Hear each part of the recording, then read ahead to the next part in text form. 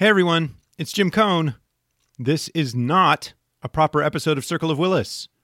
Instead, I'm presenting here some bonus material from my conversation with Hal Movius because I think his story of doing graduate school is super interesting and worth a listen. There's no shortage of prescriptive advice for those seeking to get into graduate school in the sciences or for those interested in a career in academia. But you're not going to get much of that here. What you'll get instead is something much rarer, in my opinion, which is real wisdom, provided not explicitly, but rather sort of by example. This very thing has been for me part of the joy of my friendship with Hal. Every time I talk to him, it seems like I learn something new about how to sort of approach my life or my science or my career. And it's just by attending to his stories. When he reflects on things, he almost always does so with a mind to sort of figuring things out. You know, for example, pay particular attention to what Hal has to say about single-mindedness here and ponder its potential role in academic success. You know, Hal didn't really prepare for graduate school the way most of us do. He had this neat idea, and he wrote about it in his graduate school applications. He hadn't been a lab coordinator. He hadn't specifically groomed himself for a graduate school in psychology or anything else. He took a chance, and so did a few potential graduate advisors here and there, including at the University of Arizona, where I was headed as well.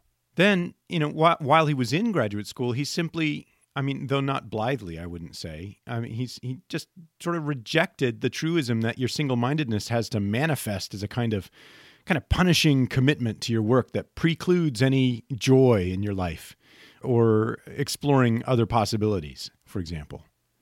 And this is a kind of attitude, an ability to see your life as a journey made up of decisions that really maybe aren't as fraught as you might think. Boiled down, the message is really pretty simple. It's you have other options than just being a professor. But how often do we see examples of this attitude? We see examples of people doing things, but not that sort of attitude that may increase the quality of your life while you're getting trained. In graduate school, I was anxious enough that really just watching Hal live this perspective sort of blew my mind. And sometimes it still does. Anyway, I don't want to tell Hal's story for him. Folks, here's more Hal Movius, just telling the story of his graduate school years, what led him to science, how he handled his graduate training, and how he decided to apply that training outside of academia.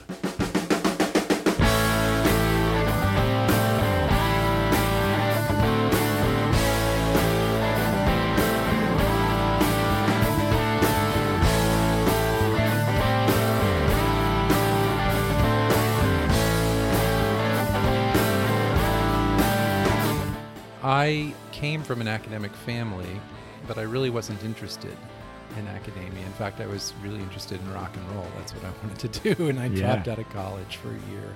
Played with some pretty cool musicians and hitchhiked around the world. And by the time I was done with college, I was convinced I wouldn't go back to school anytime soon.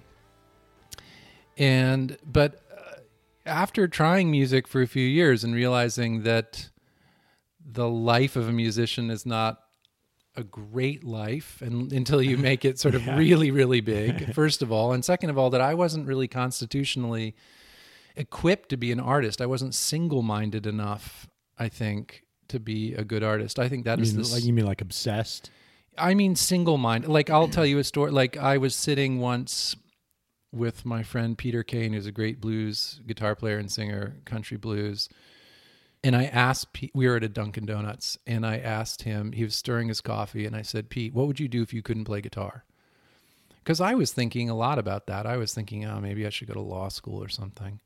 You know, but it didn't fill me with any joy, but I sort of had these vague notions in my head that I should do something else.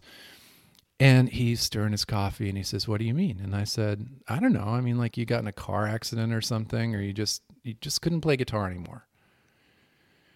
He said, I don't know, man. I never thought about that. And I had this moment of going, wow, okay. So that's something. Like, I'm not that way. And then I had a really close friend, my best friend from college, Dave Perini, who passed away of cancer. And I had like one of those moments, and I was 26 and I thought, what am I doing, And I lucked into a job. I lucked into my first real job that wasn't just like a job for making money at an outfit called End Dispute. It was right at the dawn of the mediation, alternative dispute resolution movement. And I was working with all these professors and the former general counsel to the Peace Corps, and really an amazing group of people. And I was the young guy running around on all these different projects, making phone calls and scheduling meetings and, right. But I really got a taste suddenly of like, I would literally get on the phone with the governor of Rhode Island and say, okay, here's where we're at on the Superfund site mediation. Jeez, I can't even imagine that. At such a young age. Well, I had no idea what I was doing. I was terrified half the time, but I thought it was pretty cool. And as I did that, and as I kept reading in my own weird, sort of random way, different psychologists and social thinkers. I remember I was reading like Neil Postman and a whole bunch of different people. That's good stuff. Yeah. And I started to notice that although certain kinds of disputes, it really made sense to use mediation rather than a court, going to court or using some other really inefficient system.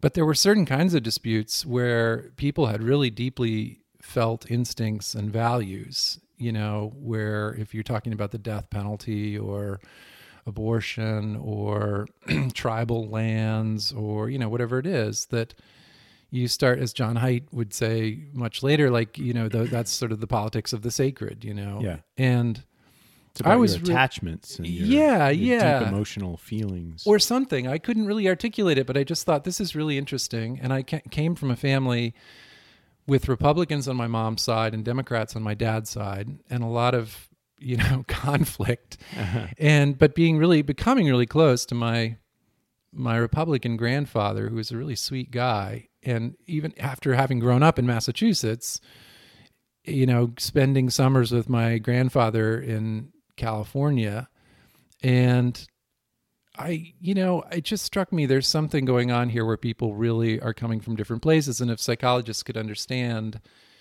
the psychological predictors or correlates of these deeply held basic political instincts, that it would help to figure out how to frame disputes and mediate disputes. And this was what? This is like 1994, 94? Well, I mean, this was 91, 92 when I was applying to graduate school. You were very much ahead of your time with this.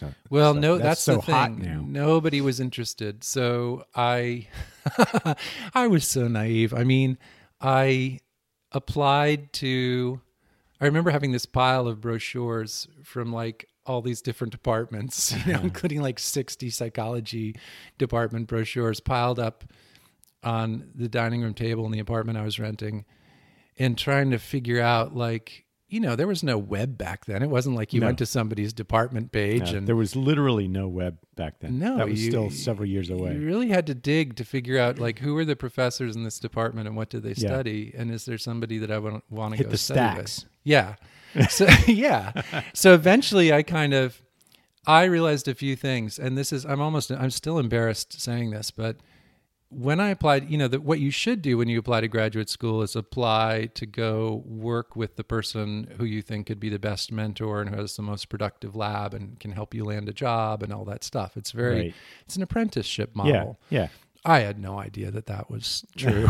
None whatsoever. I thought it was like applying to college or something where you just sort of filled out an application, wrote an essay, took some tests. Right. And I thought... And had more classes or something? Or or something. That's so funny because you do come from such an academic background. I mean, your grandfather is very, very famous. Yeah. Well, yeah, I do. But again, I was sort of... I didn't think I was cut out of that cloth at all. I see. Right. I mean, because you were a rock and roll guy. Yeah, and I was a sensation seeker and curious, and I wanted to do everything and see everything and experience everything. Yeah. And then when I got this cool job, I thought, wow, there are these disputes all over the world, and it's only going to get worse. And maybe there's a way I can put my shoulder to the wheel here, but I really have to understand this stuff first. And I didn't think I could just stick around and watch other people do mediation and eventually get where I needed to be. So that was the thing. And I knew I needed to be in a program where there were enough conservative undergraduates potentially that I could study ideological differences. And I also... That's interesting. I wouldn't have necessarily thought of that. Yeah, it was definitely on my mind because especially I was living in Cambridge, Massachusetts at that time, and it would be, you would have found sort of like a few random Tweety living underground Rockefeller Republicans sort of walking around, who would be considered like, to the center of the Democratic Party today or something. But, right. But anyway, so that was on my mind. And then the other thing was I didn't think I would make it through 4 or 5 years of graduate school in a cold climate. So I applied to UCLA and, I don't know, all these Texas. And I applied to 14 programs and they all rejected me except, because I wrote this, because I had no idea what I was doing and I didn't know anyway, I didn't write good essays or do anything that I was supposed to do. But Jeff Greenberg Jeff Greenberg, Terror Management Theory. Yeah. So Jeff saw something in my ragged, confused essay and said, gee, this guy's interested in worldviews and what drives that. And, maybe I can do something with him, But anyway, he I went there and I went to talk to some folks in Santa Barbara. And then I don't know, there were 2 or 3 places that were sort of interested in. But Jeff, I went to see Jeff and I actually really loved, that's when Terror Management Theory had just come out. Yeah. I thought it was so interesting and weird and cool. Very Freudian as well, by way of Ernest Becker. That's right, in the sense of that there are these unconscious motives and emotions that, might shape in really important ways a lot of our cognitive structures and beliefs. So anyway, I went to, I'm taking a really long time to answer your question, but that's how I got to grad school. Once I got to grad school, to make a long story short, I realized that at that time, social psychology was very cognitive. Even the terror management stuff was framed in a very cognitive way. Yeah. And I was really interested in emotion and personality and interpersonal processes. So I applied to the clinical program and I got in, which amazed me. And I started doing clinical work and studying clinical processes, which I really loved. Yeah. Because really at that time there was I guess there were Jerry Clore, there were a few people doing the cognitive structure of emotion, Russell and Clore, a few other people, but Lisa Feldman Barrett. Yep. But not a lot of, emotion was not on the map really in the early 90s. It was not the way it is now. But you were that was just about the time that things like emotion regulation was starting to take off. So James Gross has come in on the scene and that was explosive. Yep. That really, I think, did a lot to reassert emotion per se as a domain of research. For sure. And then I met John Allen, and John roped me into doing a really fun study on dissociative identity disorder where we tried to induce multiple personalities and measured their EKG and event-related potentials. And anyway, that's a whole other side story, but we published a paper on that. And then I got really interested in vagal tone. I was looking for something that might be a physiological marker or predictor of different political attitudes, cognitive style, emotional style. I thought that was starting to look like a pretty interesting and important marker for a lot of things. Vagal tone was. Yeah, it was the underlying causal agent for a lot of political attitudes. I remember talking with you about this a lot. Yeah. During that time. Yeah. And I was looking for a way to graduate. Because the other thing that was going on for me was I was working summers in Boston. Yeah. Well, so the working summers in Boston. Can I just make this one? I want to bracket this because this is one of the things that I think is most fascinating about you, and what most fascinated me about you while we were in graduate school is that every summer when you would vanish for the summer, you would just go away. What were you doing during those summers? I was working for a search consulting firm in Boston by serendipity almost. I got through my first year of grad school. I should say that I also I was still doing music, and I had a song that was in a feature film, and I flew out to Hollywood. What's the song? Oh, it was just a little, literally this is what it was. A friend said, we have like a Rolling Stones song in the film we're editing, but we'll never be able to afford the rights. But could you write a song and record it that sounds kind of like the Rolling Stones, or, like a beer commercial, driving down the highway, kind of rock and roll song. Yeah. So I was going to go do some recording anyway. And with a guy named Mike Rivard, who's a bass player in Boston. And we went and did this in like 3 hours. I mean, just this one thing. And what movie is it in? It's in a terrible movie called Dominion, starring Jeffrey Gage and Brad Johnson. But anyway, all of which is to say, I was sort of like, I was struggling a lot in graduate school. I wasn't sure I was going to make it through. And at the end of my first year, I just felt like I had to get back to I had to get a culture fix. Yeah. And Tucson is a cool place, but there was not a ton going on, especially back then. Except for graduate school. Now, this is the reason why I think this is so fascinating, because we've talked about this before. You don't leave and work in some other domain in graduate. You obsessively and single-mindedly again, work on your graduate program during the summers. I know. So and why didn't you do that? I'm sure this is why they regret taking me, but partly because when I started graduate school, I was 29. I'd had a bunch of real jobs already, and I recognized that every year I was in graduate school was a huge opportunity cost in terms of income or some other gaining in some other career. And so that was part of it. Part of it was just my basic survival instinct, and a desire to make more money than I was getting paid in my heretic. I know. So that was what it was like. But honestly, if I'm honest, it was just like, I got to get out of here. I got to go back to Boston. Yeah. I have a lot of friends there. It's not as blazing hot. It's not as hot. Maybe I can get a job. And so I showed up. I started putting out feelers, and somebody said, oh yeah, I have a friend who's maybe looking for somebody to make some phone calls, and I got a job at this at Auerbach Associates, run by Judy Auerbach, who is still a great mentor for me. And Judy kind of took me under her wing. And at that time, her clients were all universities and colleges and foundations and other not-for-profits. And she was conducting what's called retained search, where for a flat fee, you undertake the search for, let's say, the dean of a medical school. Right. And so you do the pro forma things like create the job. You interview people. You interview the old dean, the outgoing dean, or the other key stakeholders, academic leaders. You figure out what's the right way to describe the new position. What are the upcoming challenges? But more importantly, you get on the phone and very discreetly call people who are already really happily employed doing other things, and you whisper see in their ear. You see if you can get them, right? And you try to put together a roster of, say, a half dozen really strong candidates who would be willing to come and interview with the search committee on the very hush-hush.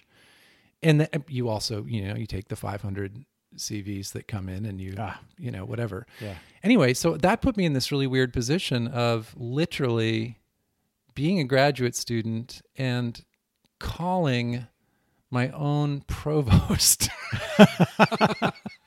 to do a reference on somebody else.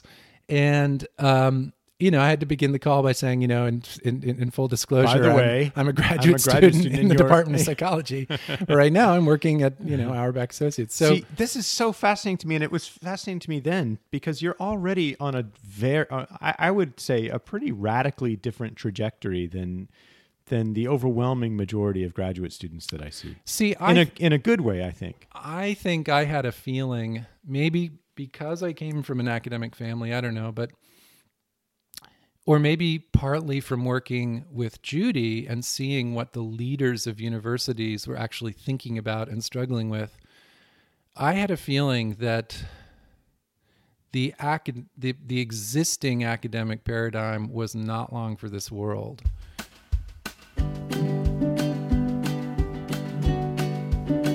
Okay, that's it for the Hal Movius bonus materials. You know, maybe a bit of a gloomy message at the end there, but I don't think so. I don't really think so. I mean, listen, times change, right? And times are indeed changing in academia. Maybe not all for the better, but that's why I find Hal's story sort of inspiring. There are other avenues, you see, other things to do with your training and expertise, things that are both maybe fulfilling and useful to the world. Anyway, I hope you found that as interesting as I did. And real quick, I just wanted to point out that I'm mixing up the music a little bit here for these bonus materials. That opening music at the beginning of this bonus episode, that was Hal Movius himself, recording with his old band many years ago. And this music in the background right now,